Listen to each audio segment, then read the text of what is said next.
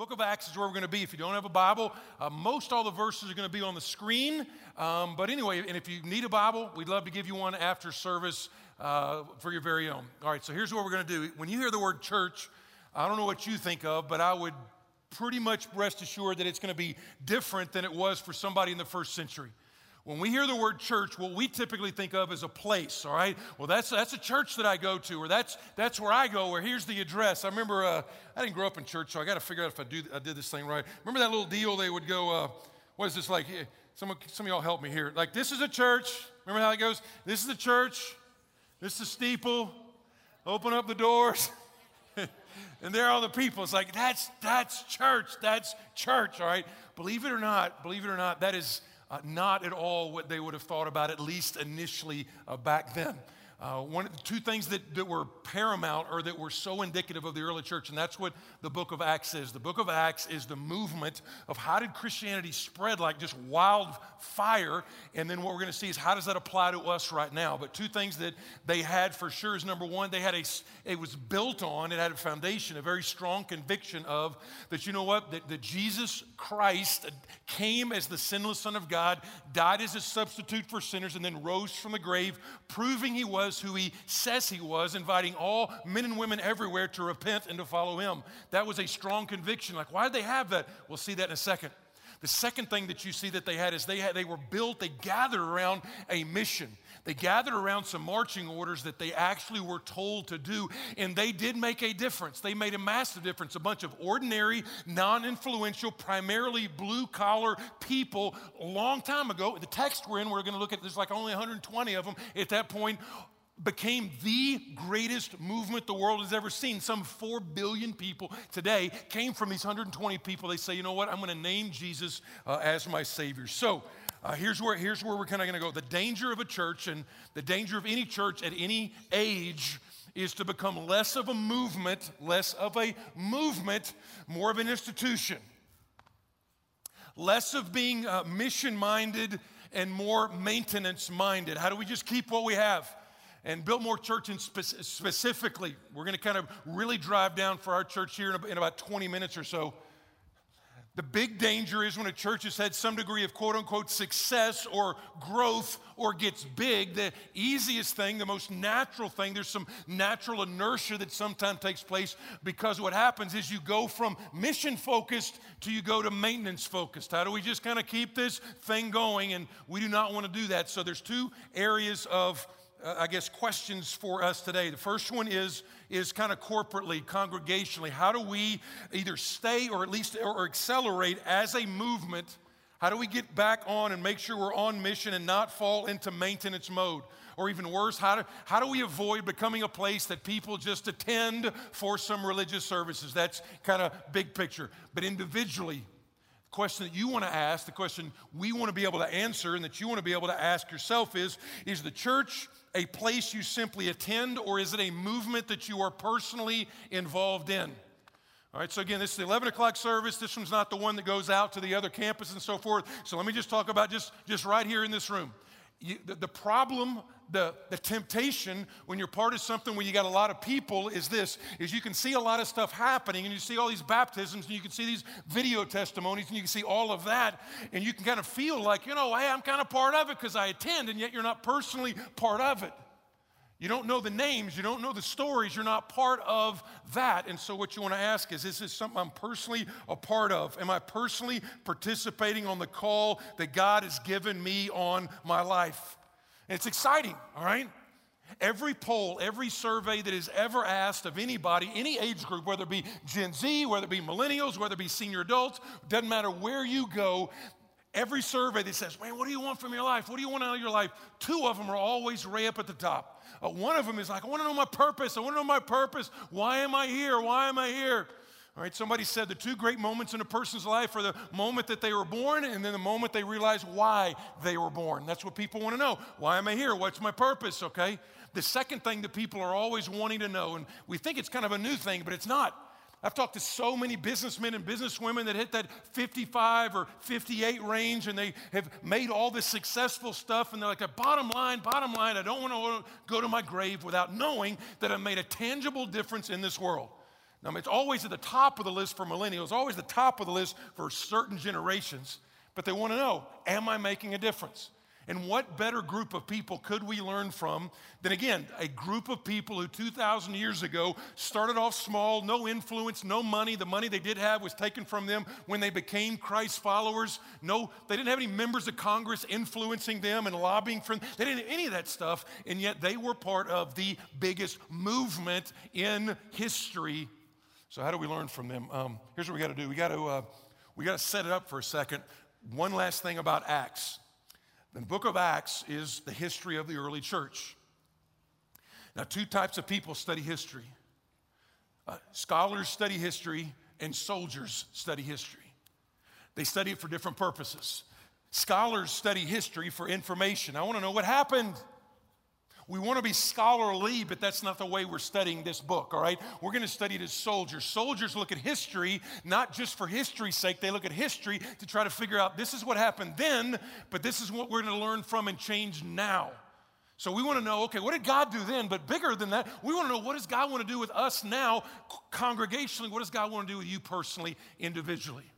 To do that, we got to set up a little bit of scaffolding and context, if you will. The first three verses give us some context. I got to take about 5 minutes to set that up. You don't just crank open your Bible and kind of just jump into different things. You got to figure out what's going on, what's happening, what's the story, what's the background here, particularly when you come across a familiar verse like one of the verses is today. And as I set this up, then we'll go to a couple of action points we need to take, and then we're going to actually try to take one of those. So let me take about 5 or 6 minutes for this one. Acts chapter 1, verse 1. And every single word in here means something. I don't want to belabor it, but let me camp out here for a second. In the first book, O Theophilus, I have dealt with all that Jesus began to do and teach. Let me take a couple of different phrases in here. He says in the first book. In the first book, his reference here is to the book in the Bible called the Gospel of Luke, okay? Luke is the author of both Luke, the Gospel of Luke, and the book of Acts. Think of them as one book in two different parts, all right? He's the author of both of them.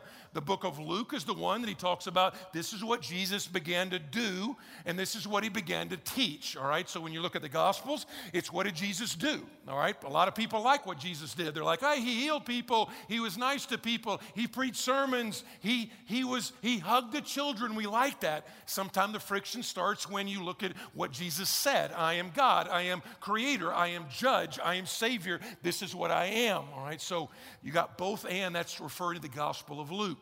And by the way, Luke is a little bit of background. Luke was a physician by trade. He was probably semi-affluent. You know, typically it's told that all the early Christians were poor. Not all of them. Some of them were somewhat affluent, but for sure, the vast majority were fairly not well off, fairly poor. Luke was more educated than most. He writes in a very scholarly manner. All right, people who study the languages are like, man, he's very precise. He's sort of like an investigative reporter. He's like, I want to do all my facts right perfectly. But here's what he writes to. He writes Luke, the immediate audience in Luke and in Acts is this guy named Theophilus. Now, there's a bunch of different ideas about who Theophilus was, all right? Some people say he was the guy that funded the whole missionary journeys. Some people say he was some Roman magistrate who came to Christ, probably the best bet right there. So other people say he was a skeptic, but what we do know is what his name means, all right? You can even see it here in the word, all right? If you cut this word in half right there, theo is the Greek word for God, all right? Theology, all right? So, and then the word over here, Phyllis right here is where we get our word Philadelphia from. So you put them together, it means lover of God. So above anything else, we know that he is a lover of God. He uses this description to say somebody who has turned from their sin, embraced Christ by faith, and he is a lover of God. Now, before we move on, that's a great little parking spot right there. Because whatever else you think about your purpose in life, your purpose is to love God, to be a lover of God. All the other 65 books of the Bible are teaching you, how do I love God? When you get up tomorrow morning, you're like, you know what, I might be going to the work at the hospital or at the school, or I have the day off because it's a holiday weekend or whatever. It's like, you know what, before anything else, I'm a lover of God. You're like, no, I'm an electrical engineer. I'm a teacher. That is not your purpose. That is your role. Your purpose is to love God. That's your purpose. Your role then is what? I'm a teacher. I'm a nuclear engineer. I'm an electrical engineer. I'm a maintenance engineer. I'm whatever you are. That's your role. And by the way, once you see yourself spiritually instead of vocationally, once you see your identity spiritually, then you know what? I'm a son or daughter of Almighty God. That's who I am. I'm a lover of God. That's my purpose right there. That's my primary purpose. Then all of a sudden, by the way, you see your vocation differently. You're like, I'm not going to some stinking job. You're like, I'm a missionary going to the platform that God has graciously given me. So here's what he said. He said, I have dealt with all that Jesus began to do and teach. The idea is continuation. And by the way, it's not the idea that, okay, in the book of Luke, Jesus works, and then in the book of Acts, the church works. That's not the idea. Jesus is working in both books, okay? In the book of Luke, he is working in his incarnational form, in his body, in the flesh. He's here for 3.5 years, ministering, working, or 33.5 years he's working. And so the idea is in the book of Acts, he's still working. He's inviting his church to join him and work through the church, all right? The church isn't working for Jesus. Jesus is working through the church. All right, that's verse 1. Don't panic. We're not spending that much time on every verse, all right? Until the day he was taken up after he had given commands through the Holy Spirit to the apostles whom he had chosen. And then verse 3.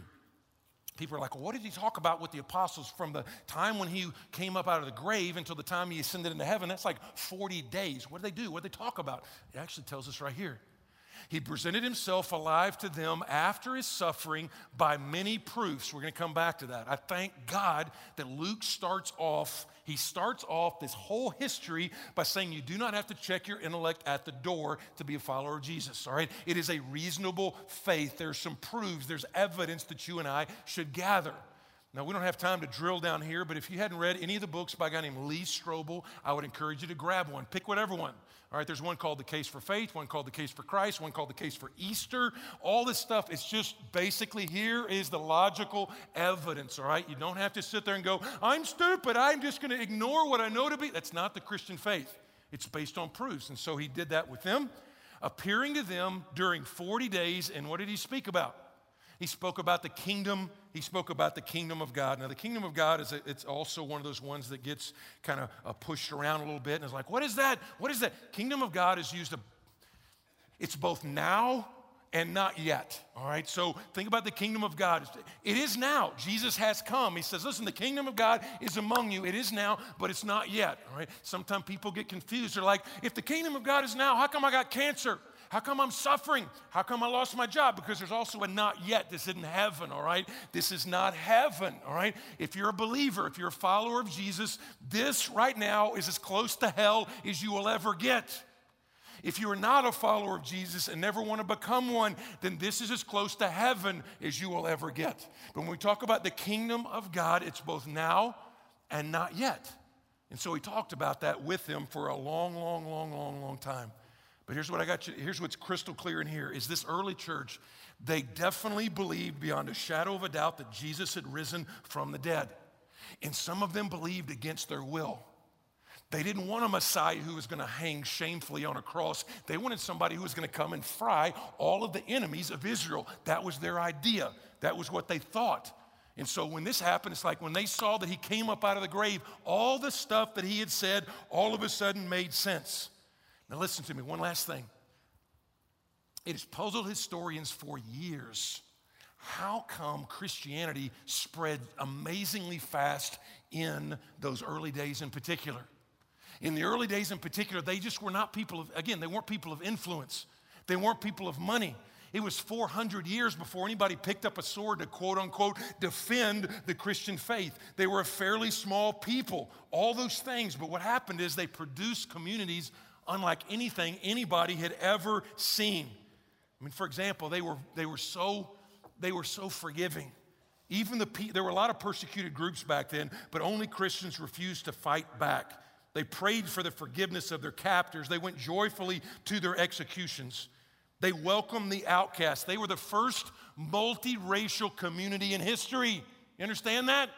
They're the first one that says, listen, everybody's been made in the image of God. And so they had different people from all different walks of life. They had Jews, Gentiles, rich, poor, masters, servants, men, women. It's like, nobody had seen something like that before. Even in extra biblical material, you can read tons of different primary sources about how pagan people, emperors, looked at this little group and like, they are frustrating me. I don't like them, but I can't ignore them. There's one guy,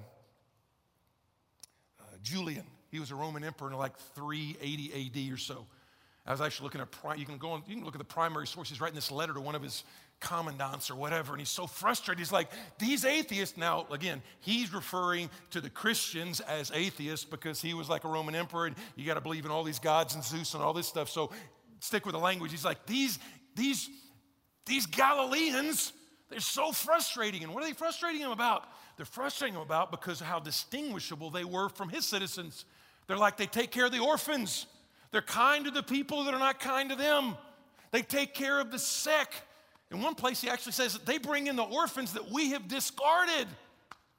It's like, can't get away from them. Can't explain them, but can't get away from them. One Yale professor, you've never heard me quote a Yale professor, I don't think ever, but one Yale professor, he said this, quote, the more one examines the various factors which seem to account for the extraordinary victory of Christianity, the more one is driven to search for a cause underlying them all. It is clear that at the very beginning of Christianity, there must have occurred a vast, and this is his words, a vast release of energy virtually unequaled in history.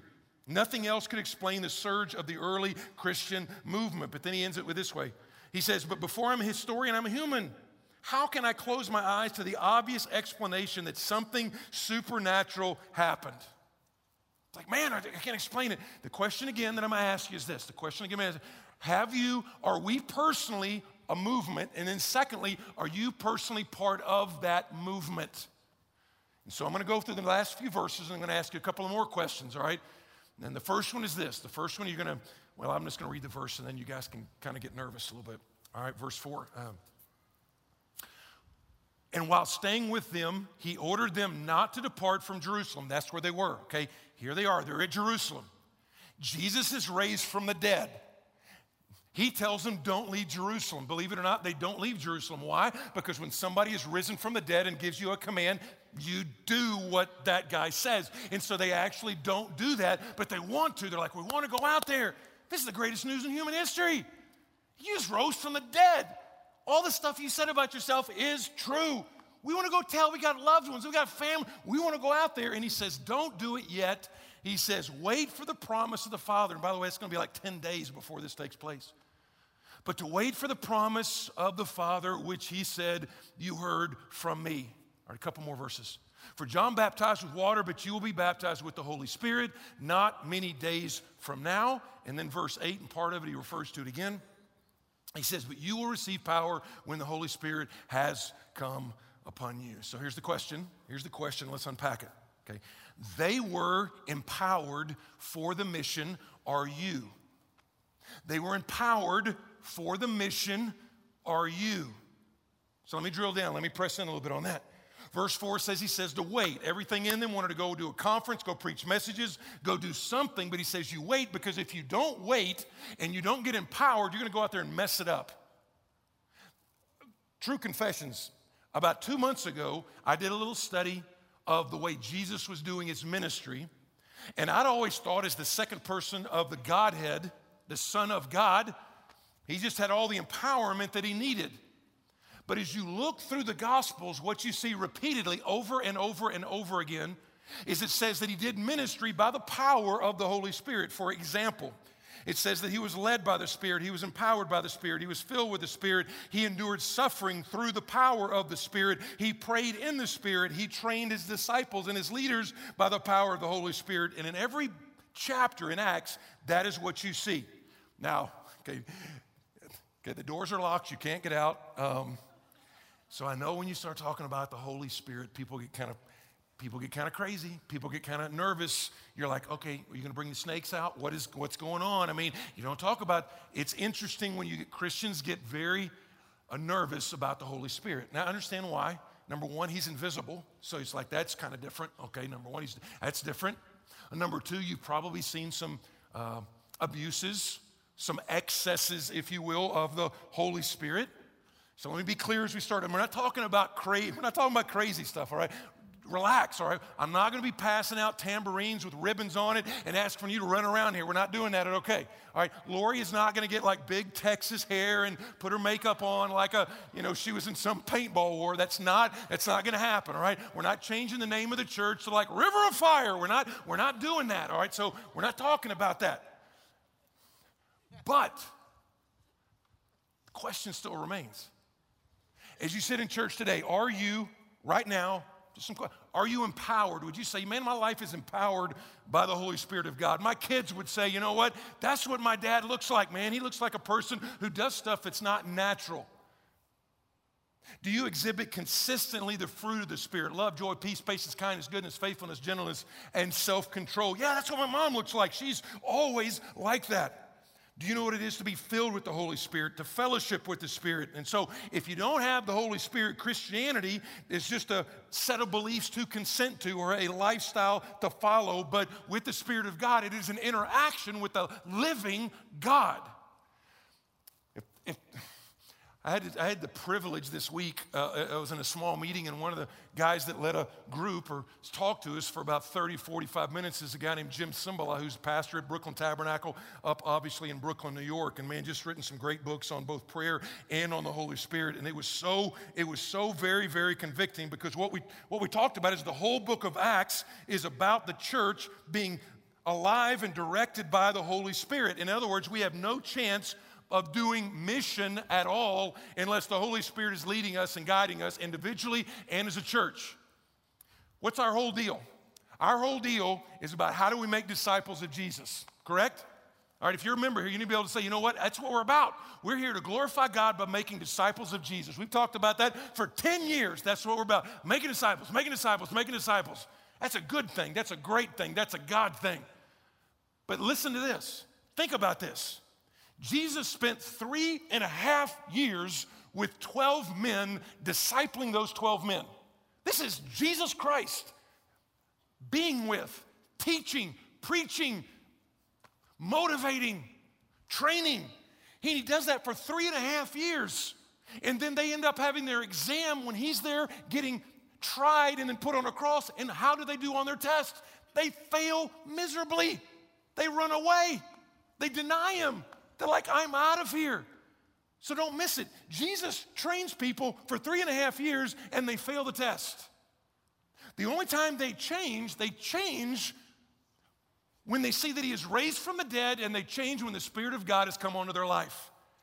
Now, we don't have time to drill down into the theology of the Holy Spirit. The theology of the Holy Spirit in a nutshell would be the Holy Spirit is the third person of the Trinity. It's one God, three distinct persons. That person of the Holy Spirit comes to live inside and empower the believer as soon as they embrace Christ by repentance and faith. In the Old Testament, the Holy Spirit said would come upon somebody for a particular task. In the New Testament, it says, guess what? He lives on the inside of you. That's why Paul would say your body is the temple of the Holy Spirit. So you don't get the Holy Spirit all different times that you and I get filled by the Spirit. We can grieve the Spirit. We can. The Bible says we can grieve him. When he says don't do that and we do it, we grieve him, okay? You can quench him. When he says, I want you to go do that, go talk to that guy, go do this, go preach that sermon. Like, I don't want to do it, I don't want to do it, I don't want to do it. Then we quench him. One is we do something we should, and the other one is we don't do something that we should. He's not an it, he is a he. Before you sit there and go, well, it's not all about the Holy Spirit. Correct, it is not.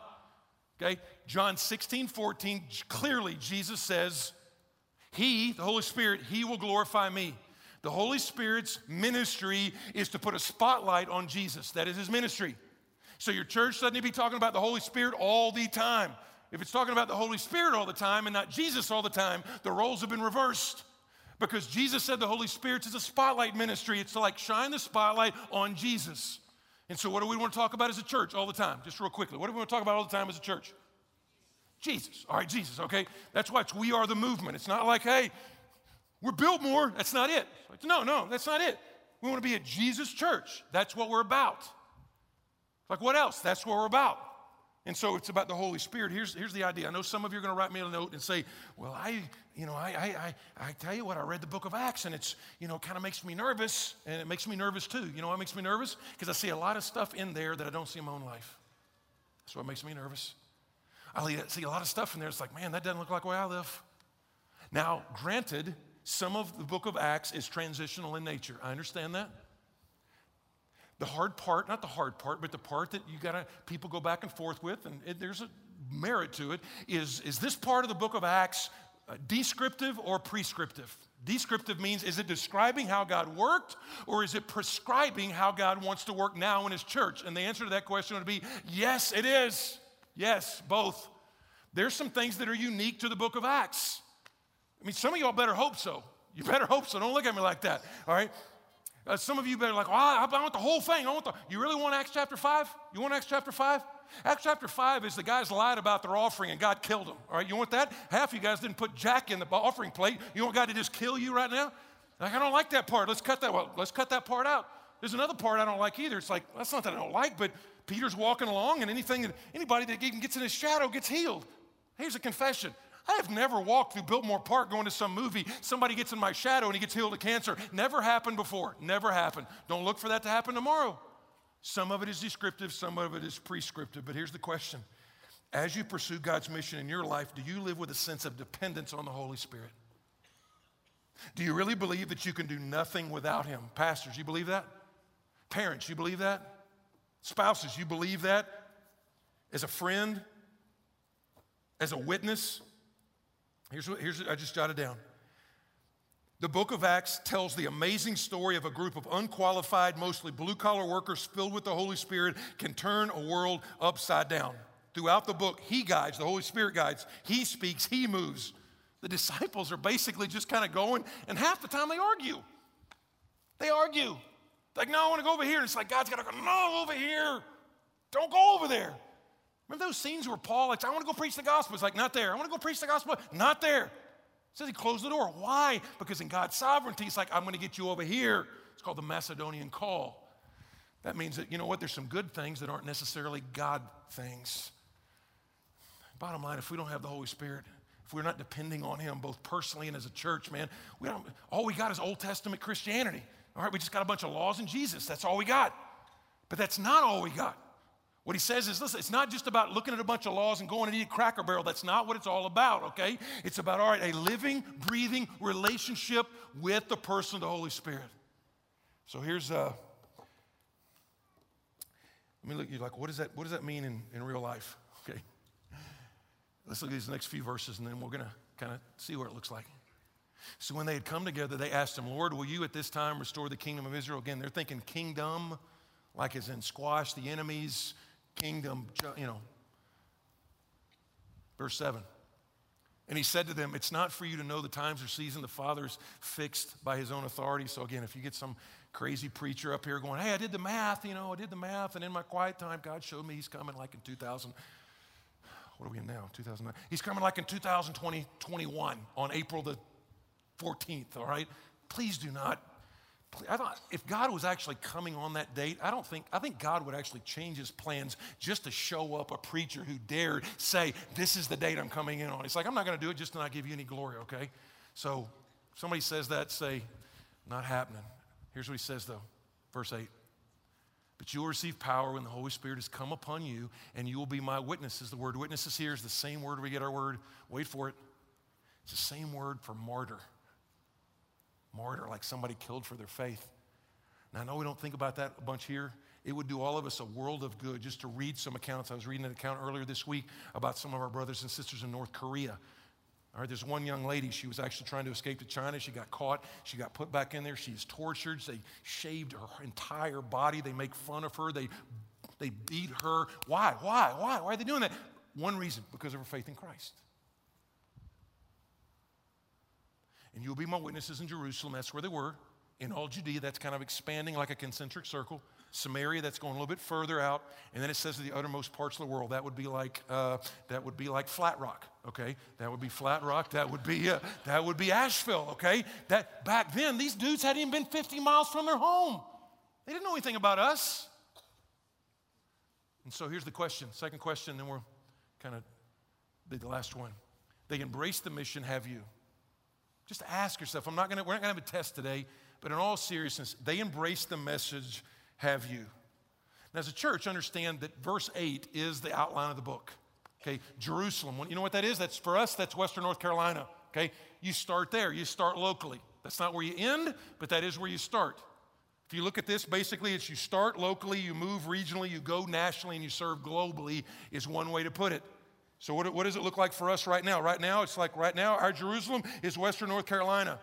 What is our Judea? That might be like the Atlanta church plant that we did. That might be like the Charlotte church plant that we did. What's the Samaria? It's kind of going out further. What does that look like? That looks like the Brooklyn church plant that we're doing with Summit Church next year, okay? By the way, this fall, got a great chance this past week to meet the guy that Summit trained up, that we just kind of get to come alongside and help finance and help make that great, strong, probably the most impressive church planter that I've seen. Very mature, great family, bought in. And man, if you just don't think, there's 16 million Americans that don't know one Christian.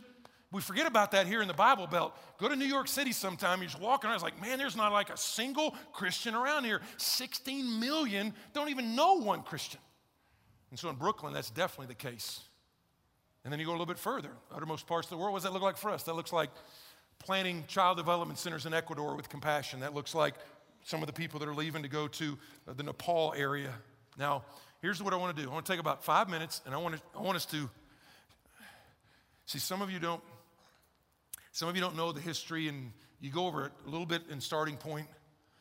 But here's a quick synopsis. The church right now that you're sitting in, technically, historically, is actually 130 plus years old. 130 plus years old. About 30 years ago or so, and people are like, why do you call it Biltmore Church? Why do you call it Biltmore? That's been the name for a long time. The primary reason is the initial grounds, or the initial plant was actually down by the gates at the Biltmore Estate, kind of where Fridays is, right in there, okay? And then it's moved a bunch of times, came out here to Arden 2000, Easter of 2000. But for 130 years, had some good seasons and some tough seasons. Good seasons and some tough seasons. 30 years ago was a very difficult season. It was down to about 200 people. If you'd have continued on that trajectory, it would have been just like the 6,000 or 7,000 churches that close their doors every single year in the West right now. They estimate that 55,000 churches will close their doors in the West in the next 7 years on our watch. That's what's going to happen. Are we planting churches? Yes, but we're not even remotely keeping up with the population. We're barely keeping up with how many are closing all the time. And so when you look at this, what would that look like? 30 years ago, the church here, our church was broken. They were broken of their sin. They were broken of their selfishness. God had convicted them of so many different things. And they sit there, and about 60 of them on a gym floor over there on Hendersonville Road, cried out to God. And not that the last 30 have been all peaches and cream, but it has been an amazing journey over the last 30 years. But here's the problem. So in some cases, we are, while 130 years old, in some cases we're 30, and in some cases we're basically 2 generations. And what happens is, and this happens all over the time, when a church has some effectiveness, it is so easy for a church like ours to come across some natural inertia. To just kind of take our eyes off the ball, protect what we have been given, go from mission to maintenance. So let me give you a couple of warning signs for us just to make sure that and this can be a big picture or this can be you. All right, so let's kind of compare and contrast a mission church, this is the good one, and a maintenance church, that's the bad one. Maintenance church versus a mission church. We want to be this one, okay? Mission church does whatever it takes. Whatever it takes. Well, hey, whatever it takes, let's go do it. When you got 100, 200 people, it's like, yeah, let's just do it. We got to do it. It's like, whatever it takes. Sure, I'll cut the grass. Sure, I'll change the diapers. Sure, whatever it takes. Maintenance church, yeah, I'll do it if I'm asked. Somebody asked me, if you twist my arm, if Mr. Bill calls me long enough time or Miss Jenny calls me enough time, okay, I'll do my once a month in the nursery if you really just to get you off my back. Okay, that's maintenance church. Mission church. Mission church actually expects to have personal sacrifice. Of course I would. I mean, if I don't make the coffee, who's going to make the coffee? If I don't contribute, who's going to contribute? If I don't go work downtown at the mission, who from our class is going to go work downtown for the mission? They expect it. Of course they expect it. But this one is maintenance churches. I expect personal comfort. Who moved the slide from the children's area? My last church in Michigan, we had a slide. And little boo-boo got to slide down the slide right into my arms. Where is that? I'm going to a different. Bye, okay? Bye. We ain't gonna do no slide in the children's area. Not doing that, all right?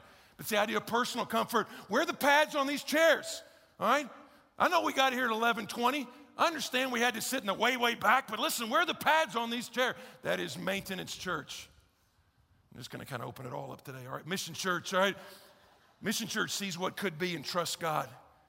Man, sees what could be. You imagine being those 60 people on a Wednesday night 30 years ago? You think they could have seen what God's done over the last 30 years? I don't know if they could. Maybe some of them could. But a Mission Church is like, listen, look what God could do.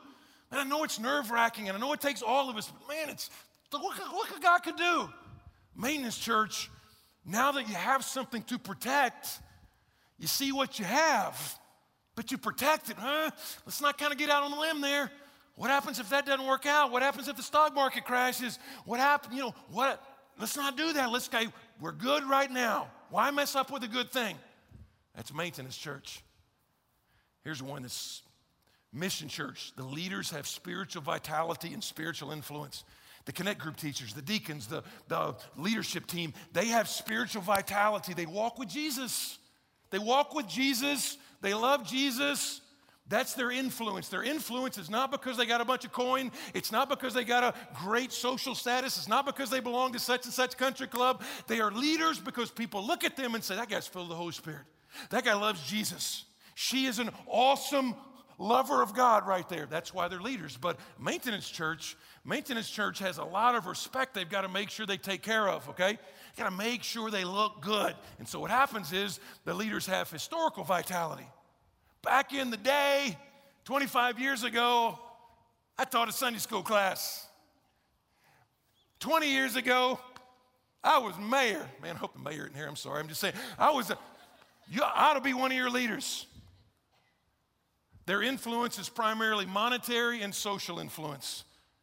Hey, I ought to be on a leadership team because I got some jack, and I'm president of such and such. I'm senior vice president of Alpha, Gamma, Lambda, whatever. Who cares? That's what I should be on that leadership team. That is a Maintenance Church. Couple more. Mission Church, man, sees the problem. Hey, we all got problems, and they seek a solution. Man, they seek a solution. Well, we got no chairs. We got to bring in some chairs. Hey, isn't this a great problem, preacher? That's awesome. Maintenance Church sees the problem, same problems. Every church has problems. Sees the problem and they complain. Stinking. Volume too high. Can't believe we didn't sing this song. You imagine how many renditions of that song did we do? It's too cold. It's too hot. I don't like my Connect group. They're weird.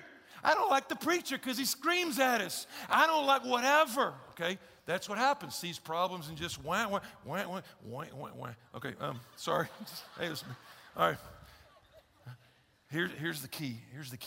We'll look at this in a later week. They're unified. A Mission Church, it's not that they're uniform. They're not. It's not like a unified church. It's a bunch of all white people, a bunch of white, middle-aged, well-to-do, grew up in church people. Uniformity is not the New Testament church. It's not uniformity. It's not everybody the same at all. The unity, though, is built around the fact that the main thing is the main thing, all right? The main person is Jesus, and the main thing is the gospel, okay? And the gospel is what we're holding. If we're going to argue about anything, we're going to argue about holding on to the gospel message, okay? Here's the way we say it. We are married to the message. We are married to the message. You're like, I'm just here. What are you all about? We're married to the gospel message, all right? We are bulldogmatic about the gospel message, all right? Unapologetic. That's what we're unapologetic about the book right here. We're not apologizing. That's who we are, okay? So what happens is, and so that's where the unity comes from. That's where you got people over here, and you like, I don't even look at anybody in particular. You got some PhDs over here, and you got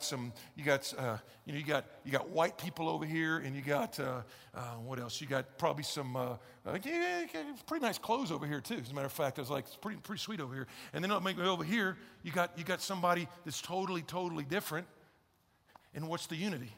The unity is not because you got the same background, the same skin color, the same upbringing, not even the same age spiritually, but what it is, it's the fact you're unified around the gospel message that, you know what, we are all sinners by the grace of God. Jesus has saved me by his grace, convicted me, brought me to his son. But what happens at a maintenance church? A maintenance church is unified around the methods. So we're not changing. We've done music this way before. We're always going to do music this way. That's the way we're going to do it. That's the music we do. That's the structure we do. Those are the power. Listen.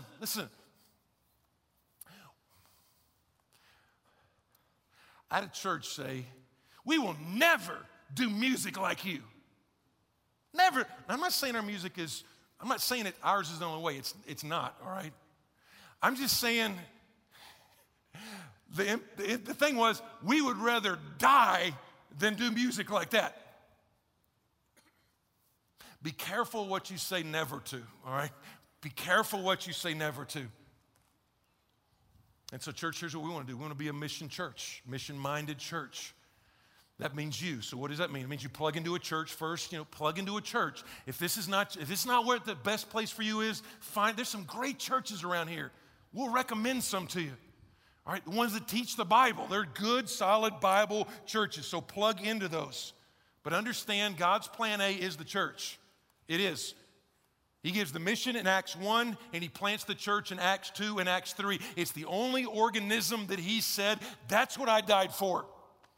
You can't say there was a Newsweek magazine that basically it had Jesus in there, and he looked kind of like a hipster, but he had a crown of thorns on his head. This is Newsweek from that great, awesome newspaper or just magazine. Okay, I'll just leave it at that. The headline said this, forget the church, follow Jesus. Forget the church and follow Jesus. Forget the church. Did Jesus give that option? Let me just say again, he did not. He did not. 9 out of 10 times when the word church is used in the Bible, it's about a local, visible church with a bunch of messed up people in there. You might as well say, I like you, but I don't like your bride. You can't say that because Jesus says that bride, that is the church. That is who I died for. He loves the church. He defends the church. He died for the church. And you're like, well, there's a bunch of hypocrites in the church. Now, there's a bunch of different things, about that people say, and I don't want to spend all our time, but I can see why people are frustrated with the church. Churches are divided. They can't get along. They argue. They spend time navel-gazing at theological issues that don't make a hill of beans when it actually comes to actually discipling people. They have no impact on their community or the tried and true one. There's just a bunch of hypocrites in that church. And to some degree, I would just say this about that. Are there hypocrites in the church? What's the answer to that? Yes, there are. There are some hypocrites in the church. I would say a few. I would say not as many as people actually think, because here's what a hypocrite is. Hypocrites are people who pretend to be something that they're not. Okay, from where I sit, my vantage point right up here, there aren't all that many hypocrites in church today. Here's what the problem is. I think the problem is that when the people say hypocrites, what they really mean is sinners. And the church is full of sinners. And the church is full of sinners who are Christ followers. But a Christ follower who's not a hypocrite, when she sins, they embrace Jesus, they embrace the gospel, they're convicted, and they run back and say, God, help me to do better this next time. That's not a hypocrite, that's a human, all right? That's all that is. So, and I would say this, plug into a small group. I don't care if your church runs 200 or runs 2,000 or runs 10,000, all right? Plug into a small group. Church, let me be clear, we are willing to grow big. People are like, why are y'all doing more campuses? Why are you doing? We're willing to grow big. Throughout history, when the church has been a movement, they have gotten big. You see here in the next chapter, you see 3,000 people, right? Immediately get saved, get to be part of a church. You see a chapter later, you see 5,000 people get saved. So again, big churches aren't good, small churches aren't bad. Big churches aren't bad and small churches aren't good. It's not a matter of big or small. What you do see is you see healthy. Healthy things tend to grow unless you're living like out in Blue Grove, Texas, where you got 71 people as a total population. That's not Western North Carolina's problem, all right? I can't remember if I said this in the first service or not, but if I said it in this service, just forgive me for a second for a senior moment, all right? So here's the idea. Here's what, okay, guys? Okay, we've been here 10 years, okay? What happens is we get upset because our town is changing. And I don't like the way the town is changing. And all these apartments are going up. And these trees are getting cut down. And the parkway's not really fast. And these people from Florida are moving up here and they only drive 25 miles an hour. I understand all of that. Listen, but if you're a Christ follower and you're a missionary, you're not sitting here complaining about all these people coming in here. If you're a missionary, you're like, praise God, he's bringing the world right to my doorstep. I don't have to get on a plane and go to Ecuador. I don't have to get on a plane and go to Nepal. All I got to do is go out my front door, all right? My front door, he's bringing it right there. All right, so again, I'm not saying it. By the way, if you're a Florida driver, please drive faster, okay? Please drive faster. Seriously. Can we just get a witness on that, all right? Please drive faster, all right? But, again, small groups, what do you do? You did it in homes. They met in the temple, big group. They met in homes, small group. We call them connect groups. So just plug in there. All right, that's where you're going to figure out your spiritual gift. God gave you a spiritual gift as a Christ follower. Figure out where to go. You're like, how am I going to find that in there? Every small group has at least one nonprofit ministry partner that they are supposed to be working with on a regular basis. You're like, well, my small group doesn't do that. Well, then get after them, okay? Go up to your teacher and go, how come our small group doesn't do that, all right? Because we'll help you do that. We'll help you with that. I'll give you a couple more and then we're going to pray and be done. I'll just leave you this one. All right. We say this all the time. Just say it to yourself quietly, or you can just say it where nobody can hear you. But just in your mind, let that roll over for a second and kind of leave it on the screen. I am loved and I am sent. Now do you believe that? First of all, do you believe I am loved? I am loved. I am loved by Almighty God. That's an awesome thing. With all the stuff that you see, I'm loved. I am loved. And by the way, you might be a non-Christian like, this is what I hate about churches. I hate this about churches. You're always talking about how do you convert people. How do you do that? I can just lovingly say, listen, if we've been loved by God and God loves you and wants to forgive your sin and make you brand new, how bad do we have to be to not want to be good at that? I mean, how callous do we have to be to say, well, whatever, just go to hell. Let's go to hell. Don't write me an email about that, all right? Don't write me an email about that. But that's the attitude. But no, we love you. God loves you.